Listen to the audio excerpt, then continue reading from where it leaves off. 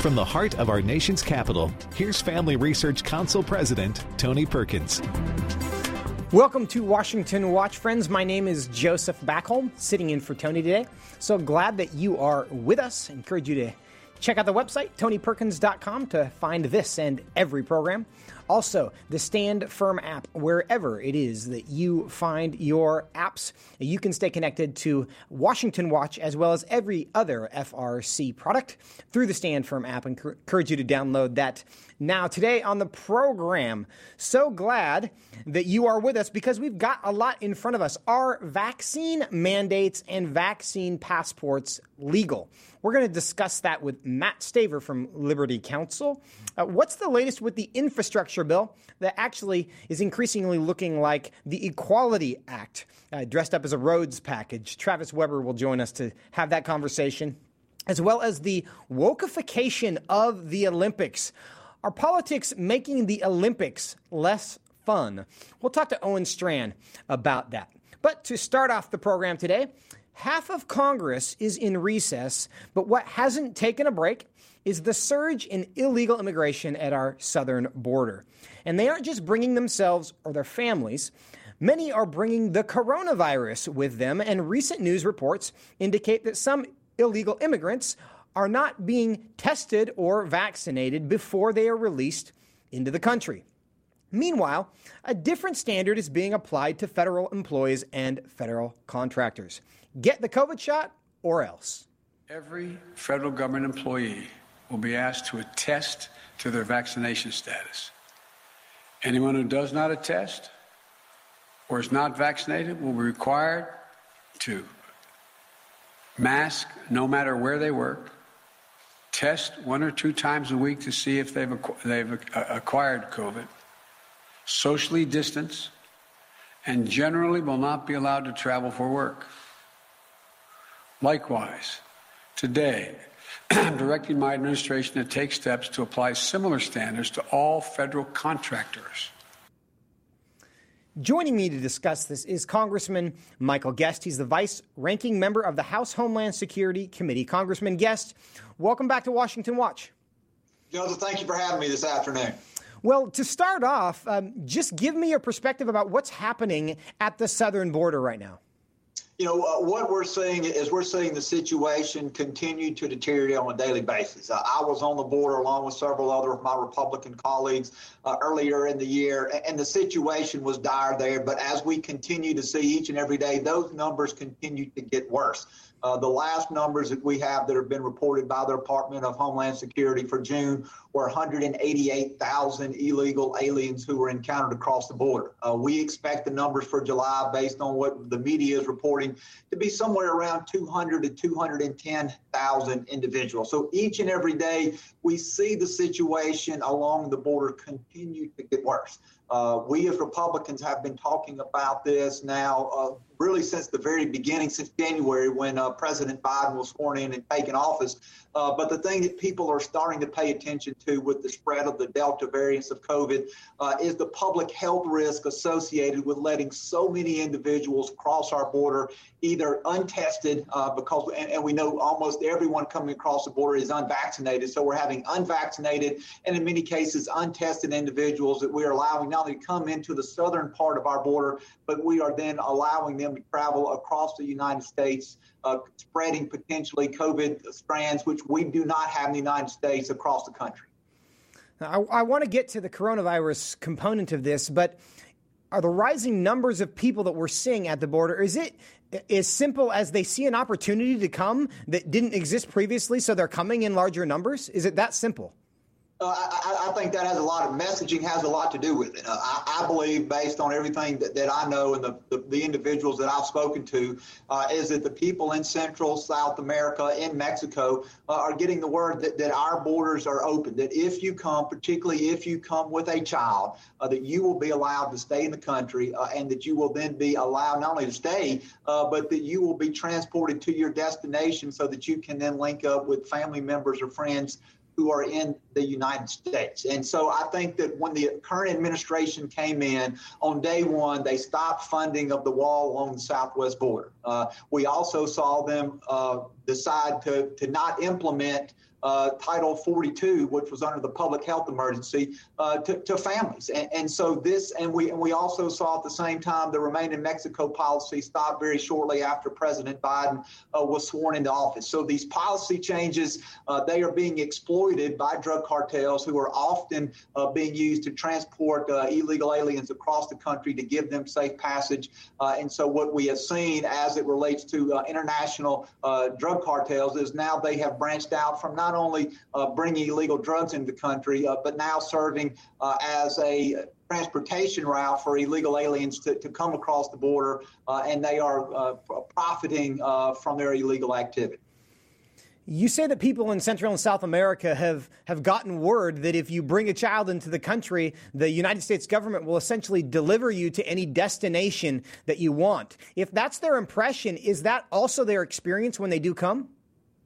In many cases, yes. If you are traveling with a child under 12, the law, as the United States is applying it under the Biden administration, allows those individuals to come across the border, regardless of their COVID status. They are allowed entry into the country, and they're allowed not only to stay in the country, but if there is no housing in the local area, what we're seeing is either government or some cases, some of your charitable organizations are paying to fly illegal aliens across the country. When I was at the border, when we were there in McAllen, we saw family units there with envelopes. Those envelopes would say, "I do not speak English. Please help me to my destination." And they were given plane tickets paid for ultimately by the United States government to travel to their ultimate destination. And so that is the message that the illegal immigrants are hearing, that our border is open, that if they come with a child, that they will be allowed to stay. And the other rush that is pulling these people into the country is the talk of amnesty that we're seeing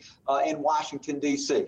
As part of the budget reconciliation plan that the Democrats are currently working on now, one of the things that they are talking about is granting amnesty to those individuals who have illegally entered the country. And so there is a rush to get in the country before that legislation is debated, before that legislation is ultimately possibly passed and signed, so that there would be a pathway to citizenship and amnesty granted for those people that come into the country legally.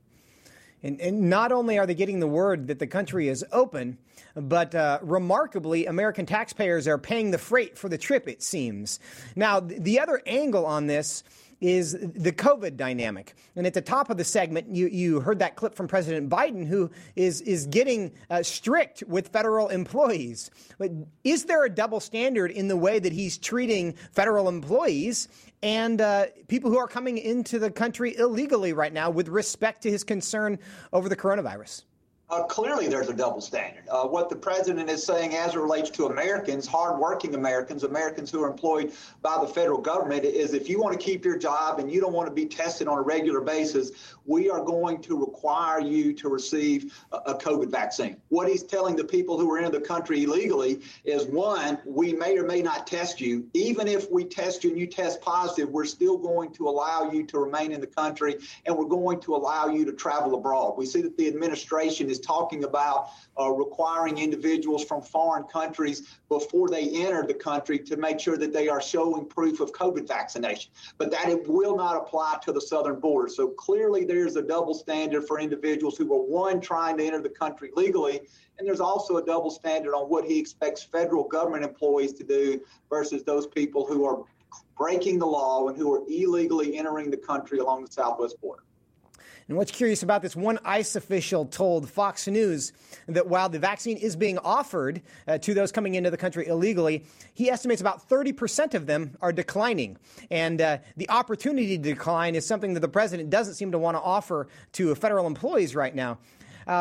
There's also a part of the story is in McAllen, Texas, and the mayor of that town, it's a border town, has issued a state of emergency declaration, and this is what he had to say, and I'm going to play this and let you respond to this.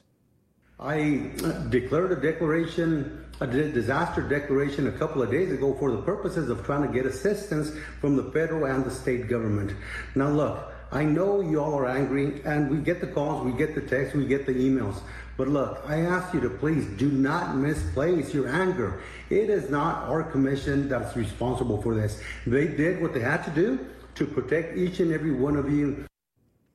Now, the reports are that his town is getting 1,800 new illegal immigrants deposited into his town by the federal government every day. What's your advice to Mayor Villalobos there? Well, what I'll say is I empathize with him because clearly his community has been abandoned by the federal government. You know, the president appointed the vice president as czar over the border to help solve this issue. And we have seen that has been a complete failure, that the president refuses to acknowledge that what we're seeing along the border is a crisis time and time again. When asked, he refuses to acknowledge that. But what we are seeing is we're seeing local elected officials, Republicans and Democrats, there on the ground. They are saying that this is a humanitarian crisis and this is a public health crisis, and they are crying out for help for the federal government. And it's past time that the federal government reach out to these local communities and see what we can do to provide them the manpower and the resources that they need, because they are clearly on the front lines of what is happening along the southwest border. What help do you believe the federal government should be offering to those towns like McAllen, Texas? You know, I think what we should be doing is we should be first reinstating the successful policies of the Trump administration, reinstate the Remain in Mexico policy, reinstate the Title 42 for all individuals coming across the border so that they can be very quickly returned back to their country of origin.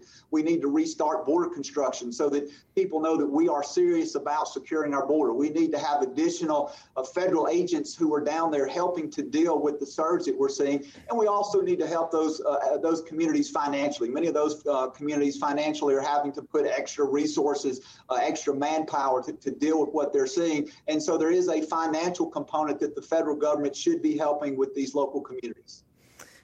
Last question, I think, for you. I want to change topics briefly. Yesterday, we talked to Senator Josh Hawley about the infrastructure bill that's in the Senate that could be finding its way to you over in the House. What's the conversation that you're hearing in the House about this infrastructure bill? What are your thoughts on it? Well, you know, I know it's a 2,700-page bill. We have begun to really look into the bill. You know, CBO just scored the bill. I think earlier today they said that it's going to add $256 billion to the national debt. Hearing that whatever comes out of the Senate, that the House, many members of the House will be offering amendments to change the bill. So we're very skeptical of this legislation at this point.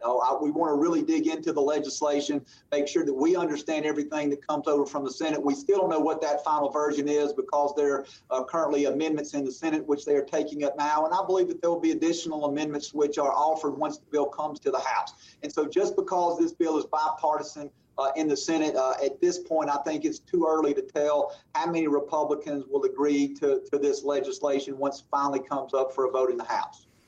And it is, it seems always referred to as a bipartisan bill. Do you think it's going to get bipartisan support in the House?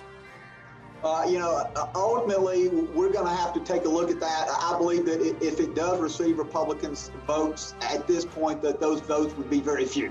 And so if you want to count 3, 4, 5 votes as being bipartisan legislation, if that's what the president wants to count, he will probably get that. But as far as having an overwhelming bipartisan support from the Republicans, I do not see that as this legislation stands right now. Again, it could change before it makes it to the House.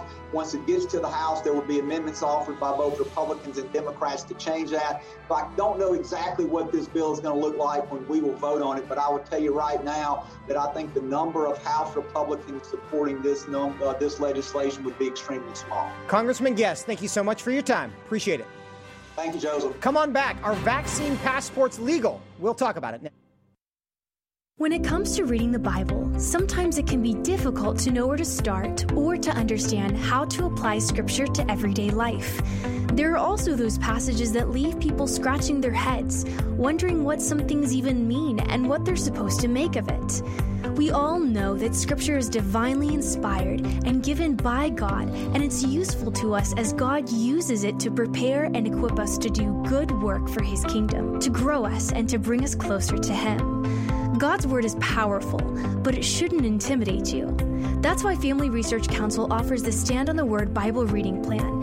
It's a 2-year plan that helps you read the Bible daily so you can stay grounded in God's truth, navigate our culture from a biblical worldview, and grow closer to God. This plan will help you to practice the discipline of reading Scripture every day so you can be transformed by God's Word. Sign up to get the daily passages and questions today by visiting frc.org/Bible. God is the author of life and has created man in his image. Therefore, we must respect the inherent dignity of every human life, from conception until natural death. That is why Family Research Council works to pass legislation that highlights this principle, including laws that protect the unborn. To keep you informed on this issue, FRC has created online maps that illustrate progress in each state on key pro-life laws. That way, you can know if your state legislators are working to protect unborn babies. The pro-life laws FRC tracks at the state level include those addressing late-term abortions, fetal dignity, defunding abortion businesses, and providing medical care for babies born alive after an attempted abortion. See where your state stands on pro-life abortion. Check out our pro-life maps at frc.org/pro-life-maps. Most Americans believe they have a biblical worldview, but current research shows that only 6% actually have one. This means that most of our friends and neighbors, including those who attend church, don't think about the day's moral and cultural issues through a biblical lens. Increasingly, we see the disastrous effects of a culture that has rebelled against the truth of God's Word. That is why Family Research Council has launched the Center for Biblical Worldview. This center is an exciting new ministry created to help Christians develop and live by a biblical worldview, to understand why scriptures must be authoritative, and to equip believers to advance and defend the faith in the workplace, in schools, in their communities, and in the public square. The experts at FRC's Center for Biblical Worldview provide research and resources to help prepare believers to give a biblical answer to our culture's most pressing questions. Access the center's free resources at frc.org/worldview.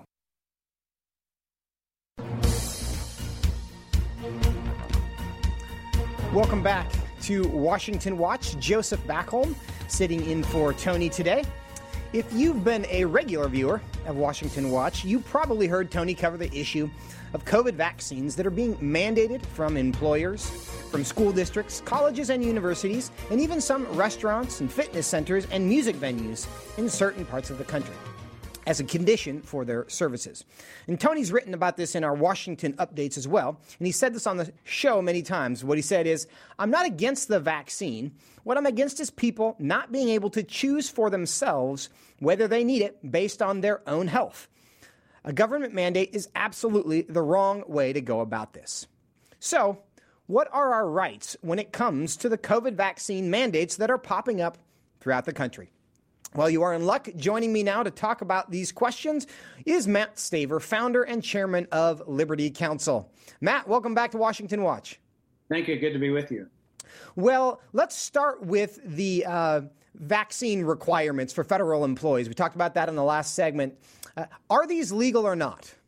They're not. In fact, the emergency use authorization law is very clear and is also the FDA statements, including the FDA fact sheet that goes along with the authorization of these particular injections, COVID injections regarding Pfizer, Moderna, and Johnson & Johnson. And it says this explicitly, that any individual has the, quote, option to accept or refuse, close quote, the product. You have the option to accept or refuse. The Department of Justice, in its memo on that issue, on the very first page, acknowledged that's what the federal law said. And they repeated it many times throughout their memo. But then, inexplicably, they say that the option to accept or refuse means that we have the requirement to tell you you have the option to accept or refuse, but after that, we can force these shots. It's absolutely absurd. The federal emergency use authorization law authorizes certain medications, either those that are already in existence or those to be created, for emergency use when there's not sufficient data. They are called experimental and investigational in the language of the FDA. And that's why you can't force these particular products, including all of these drugs. But they did anyway, and they said that the VA is going to have to take them, then federal employees. We pushed back, and we're still pushing back. We're working with a lot of VA employees, and now the VA has kind of backtracked a little bit, and they're giving the employees an option to check a box to opt out because they realize that this is a violation of the federal law. Now, vaccine mandates are not unprecedented in American history. Smallpox vaccines were once required, and the Supreme Court actually said that was constitutional. Is this a different situation than the smallpox vaccine? Well, when we look back, that was 105 years ago. That was before the First Amendment was ever incorporated into the individual states, and it was before the whole jurisprudence of the First Amendment that developed. So that's really antiquated law. And in fact, there's other federal law, there's state laws that really provide protection. No one can be forced to take this particular shot. Look, we did this before with the swine flu. We stopped that failed experiment after 53 cumulative deaths. Right now, we're having an average over the last 7 months of 57 deaths every single day from these COVID shots. We're having more deaths in one day from the shots alone that are recorded by the CDC than all the cumulative deaths from the swine flu, which we ultimately stopped. And if we remember, not too long ago, we forced the soldiers to take the anthrax vaccine. Well, you know, many soldiers are still suffering from that today. And that's why it's very critical that this remain an individual choice. People can make a decision to take this shot, but they also have their absolute right to refuse this shot. And many are refusing. So these mandates by the federal government, by states, by employers, and by schools violate a lot of federal laws, many state laws, and we are working with hundreds and hundreds of people across the country at all of these levels to make sure they have the freedom to choose what to inject in their body. Another way that the governments are trying to compel people to get the vaccine is to make life so complicated if you don't have the vaccine through a vaccine passport. We saw this week Mayor de Blasio in New York do that. Is that approach legal for governments? No, it's not. And in fact, many states have already banned vaccine passports. Florida led the lead in that situation. But look, you cannot check somebody's medical status at the door as a criteria to fly, as a criteria to patronize a restaurant or a grocery store. That's a violation of the ADA, the Americans with Disabilities Act, along with other state laws as well. So there's a lot of reasons, in addition to the emergency use authorization law, that you can't force these. We were going to file a suit today against a very large university in Illinois on behalf of students. They had denied all of their religious exemptions. But at the last minute, just last night, they relented. But they relented only after these students got an attorney. Now, tomorrow, they're telling other students who don't have an attorney that they'll be expelled. They're bullying people, and they know they don't have a legal leg to stand on. So we may end up representing some of these expelled students next week. But the point is, there is no basis legally to enforce these shots. There's no basis to require the showing of some kind of vaccination status, whether by paper or electronic means, as a criteria to work, to shop, to dine, or to travel. I suspect that we're going to hear quite a bit about this in the courts. It's encouraging to hear that development out of that Illinois university because they were willing to stand up for themselves as students and get counsel. Are there other cases that you're aware of affecting either the vaccine mandates or vaccine passports? Yes, there's a couple of cases that's been filed. We have been very successful at getting religious exemptions for all of the people that we represent, and we're representing them all over the country. And people that need help, they can go to lc.org and then click on the legal help tab, lc.org, legal help tab, and there's a sample religious exemption letter that they can use, and we can walk them through that. So we're getting a lot of success here, but we have been on the verge of filing twice, just literally hours away, until the defendant in those cases, one in Louisiana, one in Illinois, and in other places, back down. But we have lawsuits ready to go to make sure that nobody is forced against their will. And now we're starting to see this in the military. We're getting pleas from people in the military who are being told that the mandate's coming, and if they don't abide by it, they'll be court-martialed and dishonorably discharged. Look, the healthcare workers ran to the front line. They put their lives on the line for the last 18 months. So have our soldiers run to the front line to defend our freedom. We should not treat them this way, to tell them what they have to inject in their body, or they're going to be fired, or they're going to be dishonorably discharged. That is reprehensible, and we're going to defend them.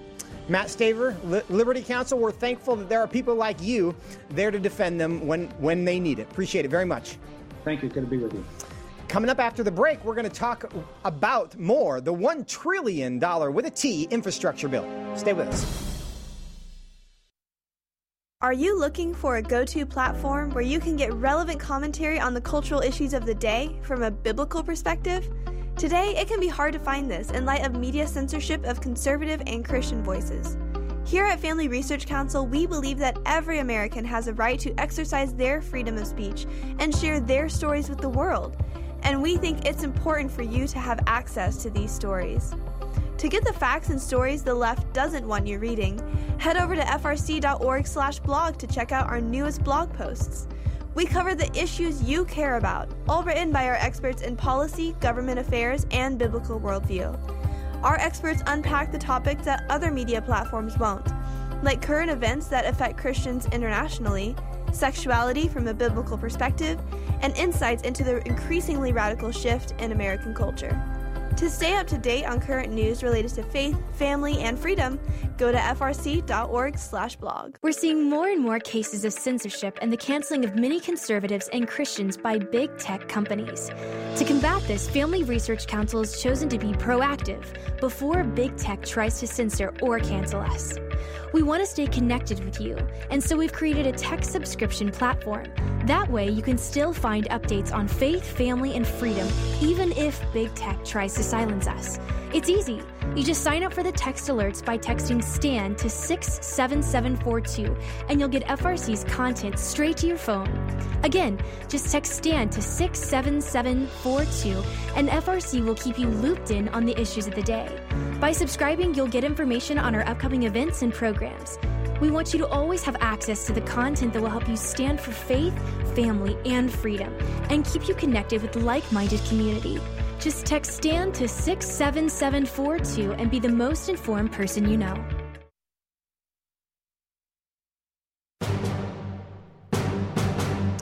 Welcome back to Washington Watch. Joseph Backholm sitting for Tony.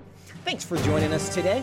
Right now, Senate Democrats in Washington are lining up a $1 trillion bipartisan infrastructure deal that's bad news. Not only will the bill increase the federal deficit, which has already ballooned to 3 times its 2019 levels, but it also contains a poison pill that looks a lot like the goals of the Equality Act. As you may know, the Equality Act, if passed, would be a total overhaul of our federal civil rights framework to mandate special privileges based on LGBT identities. The Equality Act would disturbingly and significantly curb our first freedoms. What in the world does the Equality Act have to do with infrastructure? Joining me now to discuss this is Travis Weber. He's FRC's VP for Public Policy and Government Affairs. Travis, welcome back. Thank you. Good so, to be here. We've been talking about it all week. What's the latest on this infrastructure bill? Yeah, latest. So, Senate debating the bill right now. We continue to see a number of amendments filed today. It's a little bit chaotic procedurally, just with rapid flux in the news and reporting and what we seem to be trying to figure out what's going on over there. I do know that amendments there's a number of amendments the senators want to make to the bill. The problem is the core text that we're looking at now that's going to get a vote in all likelihood is bad. It's problematic. For us, significantly, the bill has a provision that inserts sexual orientation, gender identity language into federal law, into a federal statute. As you noted, the Equality Act being linked to this conceptually, the point is once you put this type of language in a federal statute, you set a precedent. And that makes it easier for everyone to try to claim it should be in future federal statutes. Obviously, nothing to do with infrastructure. Senator Josh Hawley and others have been pointing out it's irrelevant, along with a host of other things entirely irrelevant to this bill. That's our main problem here. On the top of this, there's the spending, the trillions that we're spending over the course of the last year, and it's all being rushed, right? This is being crammed through the Senate. So this is why we need people to let their senators know this bill needs to be stopped. We've engaged our people. Senators are hearing from them. People can go to www.frcaction.org/infrastructure to click on our letter and message that they can send to their senators, let them know why this bill is bad, why it needs to be voted down. And I know a lot of people have done that, gone to frcaction.org/infrastructure, and a lot of people are contacting their senators. And I think it seems that they're surprised about the level of input they've gotten, since this is kind of a roads bill, right? Well, yeah, it's a roads bill. We hadn't seen text till this weekend, right? So people throw around the term infrastructure. We think, it sounds like roads, bridges, ports, ships, that kind of thing. Then we find social engineering language in it. We find SOGI language in it. Host of other issues in it, on a variety of issues, Green New Deal related language, to say nothing of the fact that this passage of this through the Senate paves the way for further craziness to occur when the Senate takes up the reconciliation package, which Speaker Pelosi's already indicated, she's really gunning for. The point is if there's all this liberal social language in this bill, if they can't get infrastructure done in this bill, infrastructure is going to have to be done in reconciliation, leaving less room for liberal social language to be done through reconciliation. That's why this bill must be stopped, in addition to the problems with the bill. And it is a big deal. I want to play Senator Lee from Utah has taken up the cause as well. And let's go ahead and play that clip. It's clip number 4. And then I'm going to give you a chance to respond to it. At the end of the day, it is the American people whose tax dollars we take to pay for packages like this. At the end of the day, it is the American people who will bear the brunt of the debt we're forcing on them. At the end of the day, it is the American people who will feel the effects in every aspect of their daily lives, in their workplaces, their communities, and their families. And they should get a say in it. They certainly shouldn't have to sign on to something that was made known to the American people at 10 p.m. on Sunday night. Those who drafted this legislation had 4 months to review it, 4 months to get to know it. The American people shouldn't be asked to pass this in 4 days. How much of the problem with this is financial? A significant portion of the problem that we're pointing out is the money that we're just pumping through the pipeline here. There's a host of issues that Senator Lee points out. We're learning about the text days before they're being asked to vote on it. We're pumping money through for things that have nothing to do with infrastructure, social engineering, leftist radical social policies being crammed through into this bill. And, we're still unsure when we might even see a final vote. We might see one tonight. It's possible that the vote could be Saturday. We've been engaging our people, I know others are too as well, to point out the problems of this bill, liberal social policies under the name of infrastructure, in addition to the precedent that it sets, the road and the gap that it opens up for reconciliation, the budgetary-focused reconciliation process that's going to allow Democrats to push radical social policies through that vehicle if they can't do so here. So this is a big problem. We need to stop the bill. You and your team here at FRC have really been leading the charge on the Hill to make members of Congress aware of what this really is as opposed to what it claims to be. Do you feel like the efforts are paying off? I do. I think we're trying to just explain to senators, explain to their staffs, explain to our people, and get them to communicate to the Senate what's actually in the bill, right? And that's the big story here. As I've been saying, we hear infrastructure, we think infrastructure. It's not infrastructure. I do think we're breaking through. Other groups have been engaging. We have state allies we're working with who are engaging as well. And the Republicans supporting this need to hear from their people that they don't want to have this price tag attached onto them for material that's liberal social policies. He wouldn't even know what half of it is. So big problem we need to keep cutting through and hopefully be heard. Travis Weber, thank you so much for your help. Thank you. All right. And that is why you need Travis, and that's why you need FRC in Washington, D.C., because it says it's infrastructure, but it's not really infrastructure. Coming back, the wokeification of the Olympics. We'll talk about it with Owen Strand. Stay with us.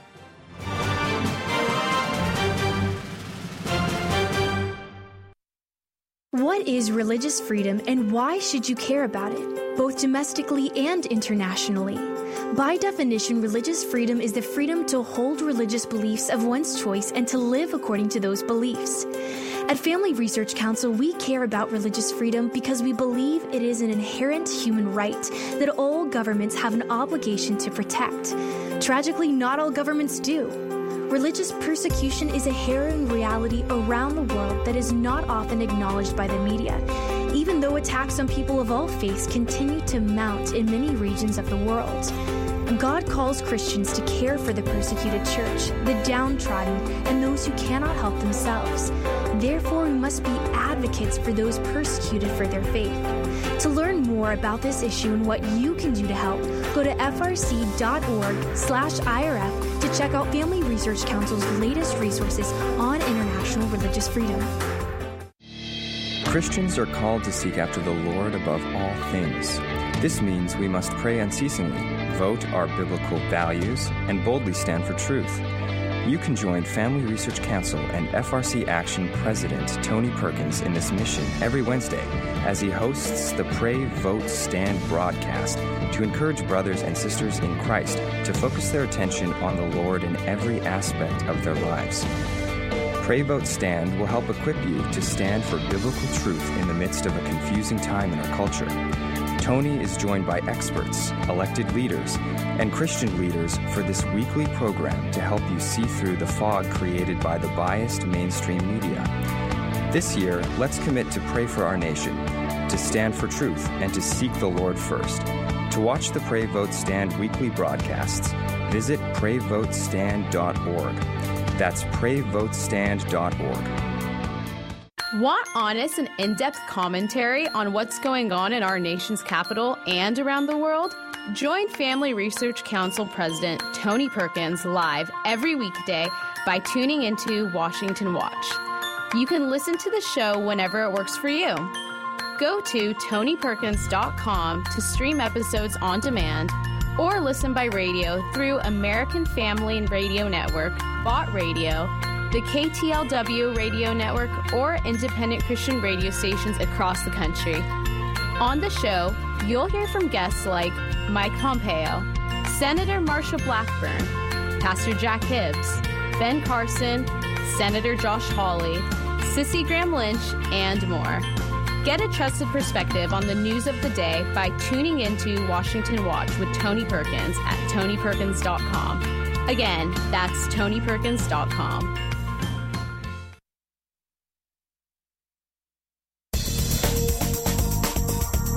Welcome back to Washington Watch. Joseph Backholm sitting in for Tony. Glad that you are here with us. Well, the delayed 2020 Olympics are finally in full swing in Tokyo, Japan. There's certainly lots to cheer for Team America. We've seen many American athletes show full-throated displays of elation over medals won, while also showing patriotism for the country they represent. I love representing the U.S. I freaking love living there. I love it, and I'm so happy I get to represent USA! Makes you happy, doesn't it? But as with too many things in recent years, there have been more than a few instances of woke American athletes spurning the very country they represent. Joining me now to discuss this and his Christian Post column titled Transgender Weightlifters and Twerking Lesbians, Wokeification of the Tokyo Olympics, is Owen Strachan, who is one of FRC's senior fellows at the Center for Biblical Worldview and the author of the brand new book, Christianity and Wokeness, How the Social Justice Movement is Hijacking the Gospel. Owen, welcome back to Washington Watch. Thank you so much, Joseph. Great to be back with you. Well, it's good to have you. I enjoyed the article. Let's just start by telling why do you feel like the Olympics have gone woke?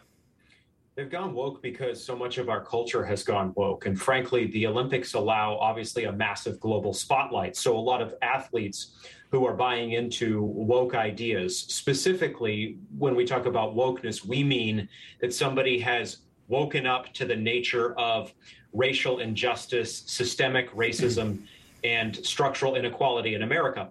A lot of athletes, for various reasons and from different corners of the society, have imbibed those ideas. And so now what they're doing when they have a platform, whether it's kneeling before a game, making an X intersectionally on a medal stand, injecting a black power fist to signal support for Black Lives Matter in a gymnastic floor routine, these and other Olympic displays are athletes showing us that critical race theory is not a boogeyman.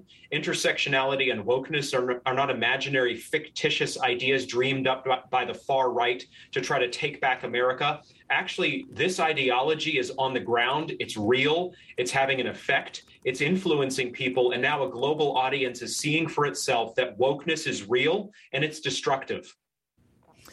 Is it just our perception, or do you think this kind of activism during the Olympics is actually new? It's not new. You know, we can think about roughly 50 years ago, different athletes making the black power fist. So this isn't something unprecedented, but we do have a special wave, it seems today, of performatist athletes. You think of Megan Rapinoe of the U.S. women's soccer team playing in the Olympics, who has seemingly kneeled for everything a person could kneel for in terms of the leftist playbook and leftist ideas. It's hard to track at this point how many things this woman has kneeled for as a woke athlete. So it's not new to use the Olympics for your personal brand or to trumpet leftist causes, but it does seem to have picked up in particular intensity, which reminds us that wokeness as an ideology is not soft, it's not fair. It hijacks your brain. It really takes you over. And that's why I wrote this book, Christianity and Wokeness, to show people what it is and to oppose this hijacking that takes place when you embrace wokeness, when you go woke. Perhaps to change the subject slightly, but not entirely, do you find it more difficult to cheer for athletes who are this outspoken in this way, though representing your country? Oh, definitely. I mean, ratings have plummeted for the Tokyo Olympics. They're down 49% by one count. I'm sure there are different reasons for that trend, but I think one of the reasons for it is that you have athletes lecturing us in public, telling us, as, for example, Rapinoe has, that the flag isn't really worth standing for, that America is not really a country worth defending. We've never been virtuous, in so many words, she has said. When you look at our history, it's shot through with evil and racism and all these problems. Joseph, we are honest as Christians, and we should be as every kind of citizen, about American failings. I'm not trying to whitewash America. Our sins of slavery and Jim Crow and so on are real sins, and we're honest about them. But we recognize those as problematic aspects of the American legacy. We don't reduce all of American history to those realities. We recognize there's a lot of good in this country. God's common grace has been a major player in our history. There's been lots of Christians in this country who have had all sorts of influence in the public square, and especially through the church, through the preaching of the gospel of divine grace. And that means that when you look at America, you see a complex reality, as you see in any country, but you also see a lot to be thankful for. That Olympian who was so grateful for America represents how many of us feel about this country, not because it's perfect, but because God has blessed us through this country. It's uplifted us. It's given us citizenship. It's given us the free market, free speech, these kind of blessings. When you compare America to many countries, there's a great deal to be thankful for. So I think a lot of Americans, they don't need to see somebody agreeing with them on all counts in order to cheer for them in team handball or whatever team handball exactly is. But they do expect to see their athletes at least honor their country and honor the citizens, frankly, who have funded them to get to the Olympics. I think that's a fair point, and I do want to get into that conversation about why so many find it difficult to even just acknowledge the good things about America, because certainly those exist. But I want to play another example here. Raven Sanders, who's a shot putter, talking about her intersectionality salute that she did during her silver medal ceremony. Go ahead and play that clip 5. Me being a black queer female that has dealt with, that deals continuously with major depression, anxiety, and PTSD and those things like that, it was my duty. It was my duty, my obligation, because I understand that this medal is bigger than me. This medal it's not just for me. It's for the community. I got this medal for the community. Why is it that she chose to make an intersectionality salute, which is basically crossing your arms in the form of an X? How is that significant to her, do you think? It's significant because she's told us that she was doing so because of her belief in intersectionality, the belief that she is a part of various groups that are minority groups in this society and thus have been robbed of power and of opportunity. So as a Black lesbian woman, she has at least 3 causes, minority causes, that mean that she has been wronged by this society in structuralist terms. And so she has a claim to social justice that would elevate her voice over, for example, a white heterosexual male like me. So Raven Saunders is not simply saying, you know, I'm trying to speak up for a certain group. She's making a very specific claim, and it's a woke claim. And she is actually the one who, as they say, twerked on camera after a successful effort in her competition. So this is a woman who lives a lifestyle that we cannot, frankly, support in biblical terms as Christians, yet she is being put before us by the media as the person who stands for social justice in our time. And this is how we see that Christians, as I say in Christianity and Wokeness, cannot just swallow the cultural narrative, even as the Olympics coverage is telling us to. We have to recognize that, hey, we can affirm she's an image bearer and we pray for her and want her to know God's love and grace, but this is not a woman who is standing up for righteous causes in the least. You know, sports used to be something that generally united us as a country and as communities. And increasingly, sports seem to be part of the cultural divide and the culture wars. Is there anything that wokeness is not interested in? Wokeness wants it all, baby. Wokeness wants to do exactly what we've been talking about. It wants to politicize everything, and it wants you to feel guilty as you're watching the Olympics for American history, for slavery. That's what wokeness's stock and trade is. It is guilt, it is shame, and it is anger. And so you need to recognize that even though you may hear wokeness talking from a pulpit that seems benign, that seems fine, just recognize your white privilege, something seemingly, that we'd be interested in as Christians. Actually, when you look at this system and what it means with those kind of terms and with these kind of displays that we're talking about in the Olympics, it actually wants you to feel shame if you're a white person. It wants you to recognize that America is actually this evil country, that there's not really anything worth standing for, and ultimately that we need to embrace a new leftist form of social change, social justice, if we're going to make any real growth. And we need to just recognize, this is no fun at all. Turn the TV off. Let's get outside. Let's drive across America, take the kids on a road trip, as I said in this Christian Post article. America, unlike the performers of the woke Olympics, is worth seeing. It's not worth watching to be harangued by athletes who win medals that are funded. The performances are funded by Americans like us. Megan Rapinoe is a member of the U.S. women's soccer team, and she has protested during these Olympics by kneeling during the national anthem, and she's done so in many cases in the past as well. When she explained that in a past statement, she said about the flag that she would kneel for, what I think the flag should mean is like an impossible standard in which we are always trying to get to. We're not there. We were never there. First of all, the country was founded not on freedom and liberty and justice for all. I think we can just start to be very honest with ourselves about that. This country was founded on chattel slavery and the brutal and ruthless system of slavery. So let's be really honest about that. Why is it that there's this need to prioritize things that are bad and essentially ignore things that are good, and just a real reluctance to ever be grateful about anything in America?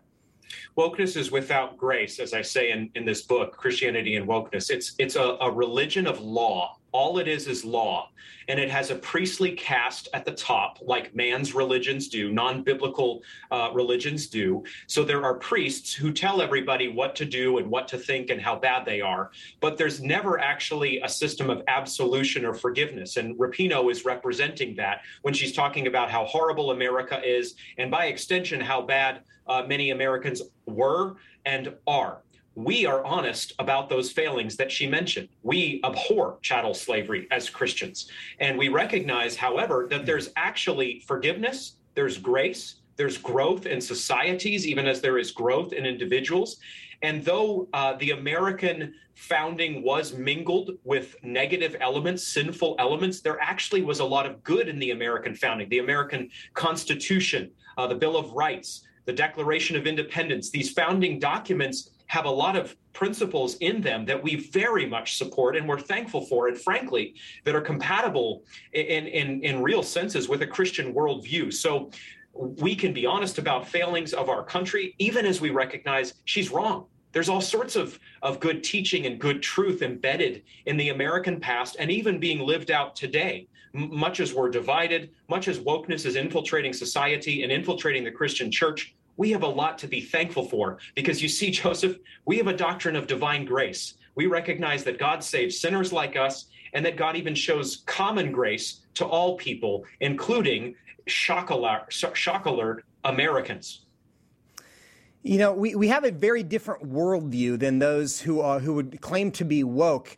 And our worldview teaches us that, well, the world is never going to be perfect. And you can't perfect things until Jesus ultimately comes and restores a new heaven and a new earth. Sin is done away with. How much of that do you think is relevant to the perspective that we see on the left, where they're frustrated by everything that's wrong? They obsess with everything that's wrong because they have the expectation that perhaps everything could be right. Do you think that's an accurate framing of the difference? That is a very accurate framing. Their eschatology, theology of the end times, of the end of all things, the end of history, is squarely imminent. It's all about this world. It's all about humanity. We are the ones who make the cosmos right. That's why you need to understand that social justice is utopian. It actually believes that we can end racism. We can end inequality in our time. None of us can do this. We can fight sin. We can fight partiality, James 2:1. We absolutely should in the church, in the society, in our own hearts. So that's right by the power of Christ in us. But we can't make the world right. Wokeness is secularized. Wokeness is really atheistic, and it believes that humanity, especially Black Lives Matter, Antifa, the Democratic left, these are movements of justice that are going to put the world to rights. But we need to understand today, Joseph, this is a lie. This is not the truth. We should be salt and light as Christians while we can, here and now, but no movement will put the world to rights. In reality, what wokeness is telling us and selling us is neo-Marxist utopia. And Marxism is history's most successful bad idea. People buy it over and over again, believing that if they do, they'll put their country to rights. It'll all be utopia. It'll all be good. The evils of capitalism will be over. In reality, Marxism ends up causing revolution and the deaths of hundreds of thousands and millions. So we don't know what it's going to do in America in days to come, but we need to resist it in the church, and we need to resist it for the sake of Western civilization. Its promises, frankly, are lies. If you believe the world is perfectible, the fact that it's not will be frustrating. If you don't believe the world is perfectible, you can be grateful despite the imperfections. And I think that is a big part of our difference. Now, and very quickly, one other kind of woke aspect of this. Laurel Hubbard is a man who identifies as a woman now, was on the New Zealand team, failed to complete even a single lift. Do you think he was trying to be a personal rebuttal to the idea that men are actually stronger than women by failing to complete a single lift? It's not the greatest performance ever for a man posing as a woman competing with women. Right. And not exactly going out in a blaze of glory there, but nonetheless representing another woke shift in our culture in a sexual direction that we lament. And yet God, in his common grace and his providence, has chosen to expose as bankrupt through this failure to even complete a lift. Owen Strachan, really appreciate your time, and I want to commend everybody. Go get his book, Christianity and Wokeness, How the Social Justice Movement is Hijacking the Gospel. You won't be sad that you did. It's an incredibly important insight into what's going on in our culture, what's going on in the church, and what you can do about it. And that's what we try to help you do every day here on Washington Watch. Make sure you know what you can do about it. And we'll do that again tomorrow on Washington Watch. We'll see you then. Washington Watch with Tony Perkins is brought to you by Family Research Council and is entirely listener-supported. Portions of the show discussing candidates are brought to you by Family Research Council Action, For more information on anything you've heard today, or to find out how you can partner with us in our ongoing efforts to promote faith, family, and freedom, visit TonyPerkins.com. Also, to leave a comment about Washington Watch, call our watch line at 1-866-372-7234. That's 1-866-372-7234.